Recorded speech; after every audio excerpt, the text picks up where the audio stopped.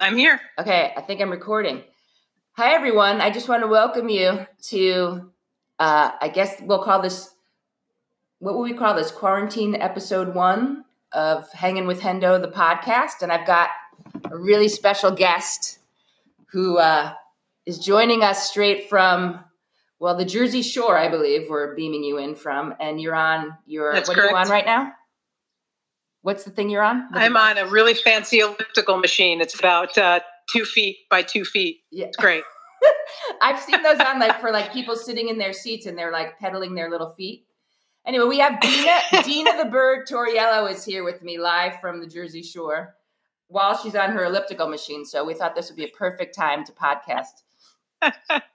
So, those of you who know and love Dina Torriello, many of you do. It's such a treat to have you with me and to spend a little time this morning with my friend, giggling and cracking up. We were just laughing about this whole situation. So at least we're laughing, right? For now. Yeah. Yes. I vacillate, but yes, we'll go with laughter for now. Yeah, we do vacillate. True. We just sort of went right into it about hoax versus not hoax and the people who are still clinging on to hoaxness in all of this. And how some of the older people in our lives are still sort of in denial aisle a bit. A bit. A little bit in denial aisle. And, I don't know. Where do you stand in all this, Dina, as far as what's happening? Well, when it first sort of started trickling into our consciousness a little earlier in the year, I had my eyes on it because working on Broadway and having to do the commute that I do. Right. Usually on fairly crowded buses, I was a little concerned, pretty much out of the gate. Yeah. So, moderately. Am I making you seasick? Don't look at the camera. Poor Kristen is like, stop moving. Birdie and I are on FaceTime for this so that we can get the audio in. So that's why I can see Birdie on her little machine. And it's so funny. Sorry. My little head bobbing up and down. So, I was sort of maybe obsessing at that time wasn't the right word, which would definitely be the right word now. But back then it was just keeping a close eye. Yeah. And I was definitely taking many precautions. Yeah, so you were not thinking this is nonsense or this is absolutely just a flu, not. Just a regular old flu. Not at no point did I think that. Yeah, where everybody needs where we run out of flu season, we run out of ventilators and hospital just beds. The usual winter for us. Yeah, no ventilators and people dying in where hallways. We run out of beds and ventilators. Yeah. I do think that as a band that travels in close quarters, we certainly know about tossing infectious diseases around to each other. That's right. We had a few of those. In fact, perhaps we're immune to this coronavirus as a result of all that. I don't know. Might be. I mean, right? We would just toss a freaking flu back and forth to the front. Fevers flying around from the front bench to the back bench in a week's time. I mean, we could put each other out of work in no time. I remember one time we played in Athens, Georgia, and I had 102.8 fever. And it was I rolled out of the van right as the show was starting. It was I heard the music start and I kind of rolled out and got on the stage and played that show.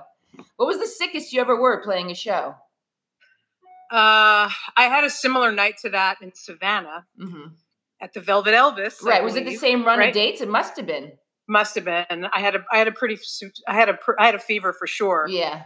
I even splurged for my own room that night to have my rest and to self-quarantine from my bandmates for 5 minutes. That was nice. But I think the sickest I was on the Rob Thomas tour. Oh, yeah. When the bus broke down and they sent us that nasty bus that hadn't been cleaned. Yeah. And Jenny got sick and then I got sick and I had 102 fever. I would crawl out of the bunk. Yeah. Shivering and shaking, blow in for sound check. Right. Shiver and shake my way through the first 3 minutes of the show, and then I'd be sweating, and then I would take a shower in the venue, and then I'd shiver and shake the rest of the night. Right. Oh God, I don't think awesome. I don't think I've ever taken a shower in a venue. Well, that's how bad it was. Yeah. No, but those were nice venues, and the showers were fine. But I needed to try to help any way that I could because it was bad. Yeah, no, I think that had to have been when you're saying Savannah. I think that was the same tour. We did Savannah and we did I think you're right. So you probably gave it to me or vice versa. I'm sure you gave it to me. I'm sure. Like it matters. Oh, gross. So, okay. So for those of you who know the bird, she's been Antigone's drummer for centuries. Since back in the cave days when we lived in a cave. And that's right. And a couple years back, Dina blew out, took a little bit of a leave to play drums on Broadway in the Go-Go's musical Head Over Heels. So tell us a little bit about that and how that went and how it's going now. Well, it was crazy how, I had been, while we were working, we were, because of you two moms in the band, we weren't touring as much, and I was looking for other opportunities to supplement and do other stuff and stay busy. And I had started looking into Broadway, meeting with people who I knew and just trying to sit in pits and watch drummers play. And so cool. Figure out how that works, Yeah. And then, nothing came of it. And I was like, all right, whatever. And I had moved down to the house in South Jersey. And, within 6 months, probably not even 6 months of moving down here, I got a random email from a guy that I met 2 years prior. Right. Who's one of the biggest music contractors on Broadway. And they were looking for a female rock drummer for the Head Over Heels show. The email just blew into my inbox. And I literally did one of those, like rubbing my eyes, and I couldn't believe it. Yeah. So I got referred by a good friend of mine, Sammy Marandino, who was Cyndi Lauper's drummer and was the drummer in Kinky Boots. Yeah. And then went on to do Pretty Woman and is now in Diana, the musical. Oh, nice. He's amazing. He's a great drummer, super nice guy, total mensch. Love him. He made the firm recommendation for me. Yeah. And they went with it. There's no auditions on Broadway. Oh, it's wow. referral. And you go in, and I didn't know this at the time, thankfully, but you have, I want to say it's 3 days, 2 days or 3 days, where once you start working, if for some reason they're not happy, they can fire you. Oh. Once you get, it's like tenure as a teacher. Once you get past those few days, short of becoming an axe murderer, like you're in, you're good. So you didn't murder anybody? That's awesome. So, if I were to say, other than the fact that you are our drummer, so like that's the perfect gig for you. But outside of being in our band, I think something like this is so perfect for so many reasons, because how many nights did we spend in the van just like blowing our lungs out singing Broadway tunes back and forth? You and me especially, right? We would sing totally. And it's like, so what you do, it's so up your alley. It really is, people who don't know that side of me, right. My mom was a Broadway aficionado, and she started going to Broadway shows when she was in high school and continued until months before she died. She and I went to her last show together. Right. We saw Tyndale in Masterclass, which was amazing. Of course we did. Uh-huh. And so she passed that on to me, after my parents divorced. She would, try to come up with things to do with us. Right. Because money was tight and we didn't do a lot. We didn't have a lot, but occasionally we'd get treated to a day in the city. We'd go in to see a show. Yeah, I love it. And we'd have lunch or dinner, and see a show. And it was like a big thing. And I loved it. Right. So. Love your mom. Barb's. Barb's, I know. So I kind of grew up with this like split screen of like wanting to be a rock drummer and wanting to play Broadway. Right. Kind of like had both. I feel like you sort of straddle that your whole career, honestly. Like the way you drum is you come at it in a really thoughtful way. You always have. And Thank you. There's something super consistent about what you do too. I don't think many drummers have that sort of accuracy or tenacity to play like the way you do.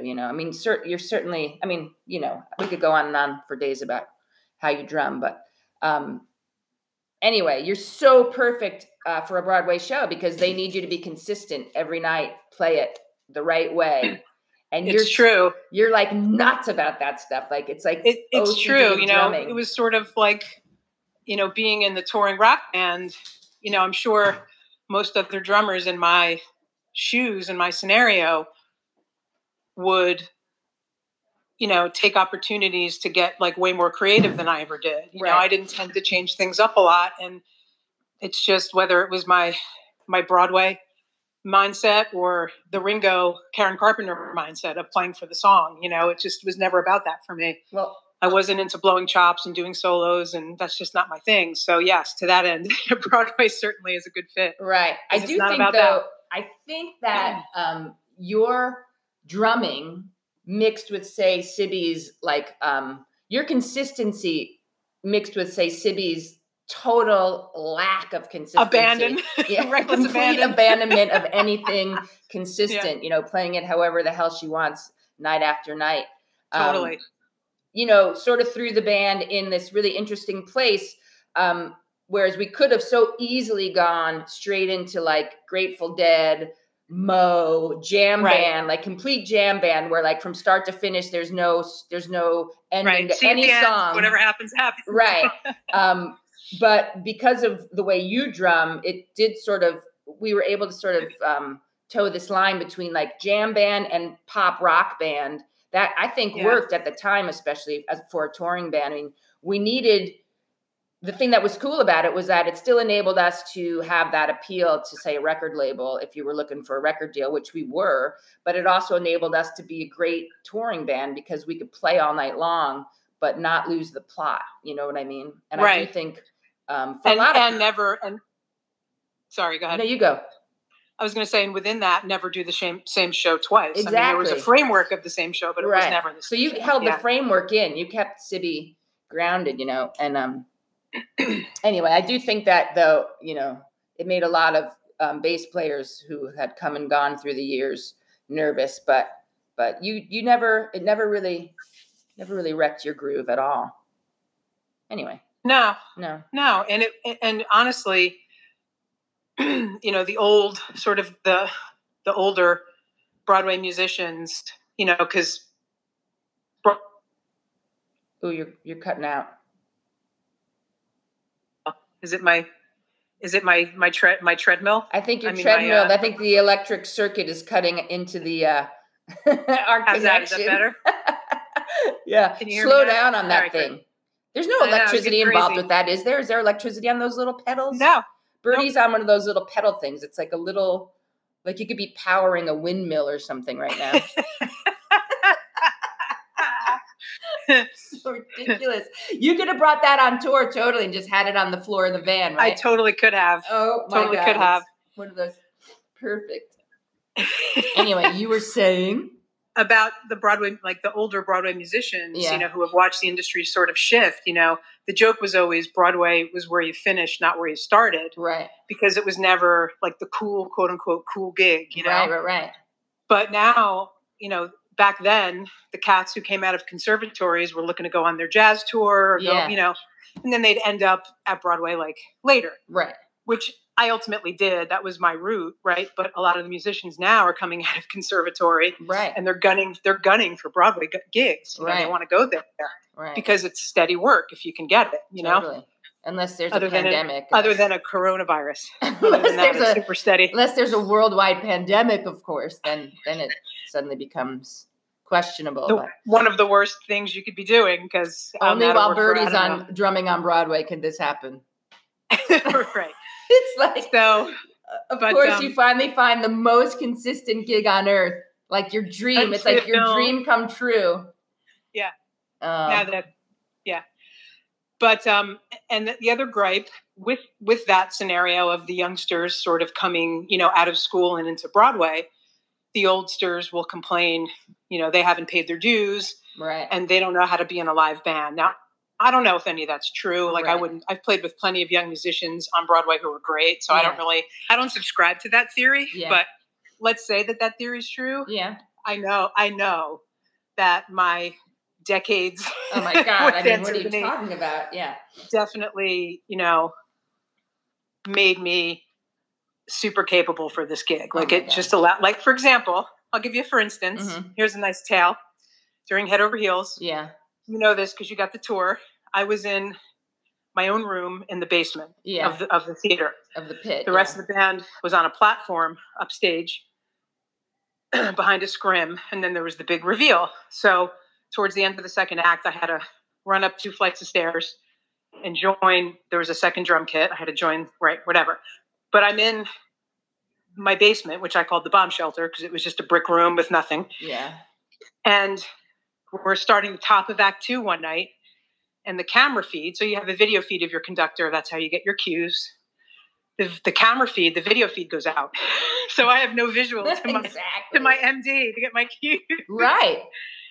And I was just like, all right, well, okay, here we go. Wow, right. And it kind of reminds me of, like, for example, when we were playing Motown and the power went out. Exactly. And we just kept playing. Right, and, you just like, keep going. Shit definitely happened to us, you know? Right. We've been through some pretty critical moments, yeah. You're not so flappable at that point, you right. know? So right. those moments definitely helped. Right, exactly. Yeah. Birdie is referring to a festival that we played early on. I guess it was early on. I mean, we had just gotten signed, I think, to Atlantic Records. But we were playing Motown, which is a music festival, a big music festival. And while we were on stage, was there a storm happening in that time? Was it raining, or why did we lose power? I don't remember there being rain. I don't know if there was a power surge, or I don't know what happened. We were on this huge festival stage in the middle of our set, and literally the power went out and just cut everything off, all the audio, obviously. Dina's drums were still loud enough, but everything else just sort of cut out. And so we turned it into a percussion. Exactly. Right? You jumped on your rig. And yeah. So we just literally segued into, the entire band just sort of abandoning their instruments, grabbing sticks. And I start playing, I had, I guess, some timbali set up. I think we got like Vinny Amico and Jim Laughlin. Yeah, Jim Laughlin from Mo came out, and we all just started this massive drum circle in the middle of the show. And there was literally no stop. It just transitioned perfectly. But that's the stuff you learn when you're on the road like that. So I can imagine you're sitting in a pit all by yourself down there. And those, like, you can't see any other musicians. So, like, just to put this in perspective, you're not seeing anybody else in the orchestra. You're not even seeing the conductor who's cueing things. So what are you hearing in your headphones? Like, what can you hear? You're just hearing lines from the show. Like, how are you cueing yourself? You have an Avion mix of whatever, however loud or whatever, however you choose to set it up, like a monitor mix on stage. Right. And I do have in my mixes, I always keep a little bit of the actors just to know what's happening, because a lot of times when you're in vamps and you're holding in a 1-bar or 2-bar phrase, there's a specific line that is the cue to get out of the vamp. And while the MD still cues it, I like to know when it's coming so I can be ready for the cue. Of course. So, like, I like to hear things like that. So they're in my mix. I have all the band in my mix. But I'm trying to understand. So there's like if there's a monologue going on now, you don't even have the MD on your camera. Not in my video, but she has a talk back. We all have talk back mics. Got you. So did you tell her, like, back mic on? So she knew you couldn't see her. She knew. Well, it was everybody. Like, oh my God. Yeah. So to make it even crazier, and this is the thing I love about Broadway, is there's so many moving parts. Right. When you're in a band and you're on stage, it's you. It's the 4 or 5 of you on stage, right? 3 of you now. So there's a lot less potential for catastrophe, right? Right. But in live theater, you have all the actors, you have the musicians, and then you have the stage managers, right? CSMs, the production stage managers, who quote unquote call the show, right? So there are things that happen on their cue, lighting cues, like all this stuff. Buttons get pressed, and lighting cues happen, and all these sound cues, and curtains moving, and props moving, and all this shit on their cue, and that all comes off of the MD, right? So the whole show essentially was affected by the fact that there was no feed, right? And everything had to be done verbally. So we all got through it, and it was fine. Yeah. And we were very proud of ourselves for being able to, like, not have it like Mr. Magoo, where everything's like falling down on the stage around you, But it was pretty awesome. You magooed your way through. You magooed your way through. Totally. Free falling through. Like, that was pretty cool. Like, we got that. We nailed that, That's awesome. So, you don't want to ever do it again, but it was fun for the moment. It was exactly an exhilarating plunge that you took. Totally. So and now similarly at Little Shop, which is at the West Side Theater, which is a super small house, 270 seats. Birdie, just for the record, Birdie is now drumming. Head Over Heels closed about a year ago. 6 months ago. When did it close? Oh my God, a year ago, January. Yeah. So January 6th, I think, of 19. So Dina now is drumming. Is it off Broadway, Little Shop of Horrors? It is. Yeah. So she's off Broadway drumming in Little Shop of Horrors now. So as you were saying, I'm sorry. That's okay. The theater space is so small. There's actually no pit area whatsoever. So as you come up, it's a very strange space. There's actually 2 theaters. Mm-hmm. It's an old church that was converted into this theater space. Yeah. And there's 2 theaters, but we're in the quote unquote upstairs theater. And the show that was running when we moved in has since closed, and they haven't brought anybody else in. Right. Because we've been doing so well. They don't need to have a second show in there. Oh, that's great. And I would imagine it's really hard to do 2 shows in there at one time. So you enter to get into the backstage area, the green rooms, dressing rooms, whatever. You're down in the basement. And then you have to walk up 2 separate spiral staircases to get to the stage area. And as you exit, come through the door of the second spiral staircase, which brings you backstage, upstage. Directly above that is a platform where the music director, who is the piano player, and the guitarist live. Right. And then directly, so that's stage right. Directly opposite, far stage left, also upstage, is another platform over the quick change costume room. Yeah. And they built like a 4-foot extension over that to accommodate a little drum room. So me and the bass player live up there, and we literally have to crawl up a ladder. We call it the tree house. Yeah. All the musicians. It's like a jungle gym. It's like a metal bar, metal ladders that we have to climb up to get into this platform. It's crazy. So you're like swinging from a vine to get to your kit. Totally. So that brings its own sets of challenges, but right. But that's our little space. We call it the tree house, and Sue awesome. Williams is the bass player. So we have like the girls' side and the boys' side. Who's the bass player? I'm sorry. Sue Williams. Oh, nice. Is her name. Cool. She's great. So Bertie, we should probably wrap things up, but let's plan to get back on again sometime soon. And let's just maybe promote you a little bit. Talk about what you're doing, even though you're on hiatus, obviously. So you're now drumming off Broadway, Little Shop of Horrors. What theater is it running in? The West Side Theater. Okay, so everybody 43rd and 9th. 23rd and 9th? 43rd. Oh, 43rd. Cool. Uh-huh. So, and where can people find out about you and what you're up to? My website, right? DinaToriello.com. Okay. My social media stuff. I'm horrible with Twitter, admittedly. Yeah. I don't know why. I just can't get my head around Twitter, but I don't. But I Instagram. Oh, good. Facebook. So Dina Toriello. Yeah. At the Bird. It's all on my website. So you go there and you can get to all else from there. All right. So it's Dina Toriello, DenaTauriello, Dina Toriello, who we lovingly refer to as the Bird. She's been Antipode's drummer for centuries now, and is on, we don't know how long of a hiatus, but never gone. Always, we would never, ever. There's always the potential. And I know we've been talking about Bertie drumming with us for the Girls Rising Music Festival. So we may be a 4-piece for that event, but now that's in limbo. I mean, compliments of Corona. But so who knows if that'll happen or not. Not the beer. Who knows? The festival's on hiatus. It was supposed to happen in June. It's moved to September at the very least now. Hopefully it happens this year. And if it does, hopefully we can get you in to drum. That would be so fun to have you back. That would be so much fun. I know. I miss you guys. I know, we miss you too. And we love you too. So let's plan on doing this again over the break while That'd be awesome. This is going on. And everybody, stay safe and be well and stay inside, right, Bird? Yes, absolutely. Social distancing is key. Take this shit for real. Keep your hands to yourself. All right, Bertie. Love you so much. Love you. And I'll see you again soon. Bye-bye. Sounds good. Bye.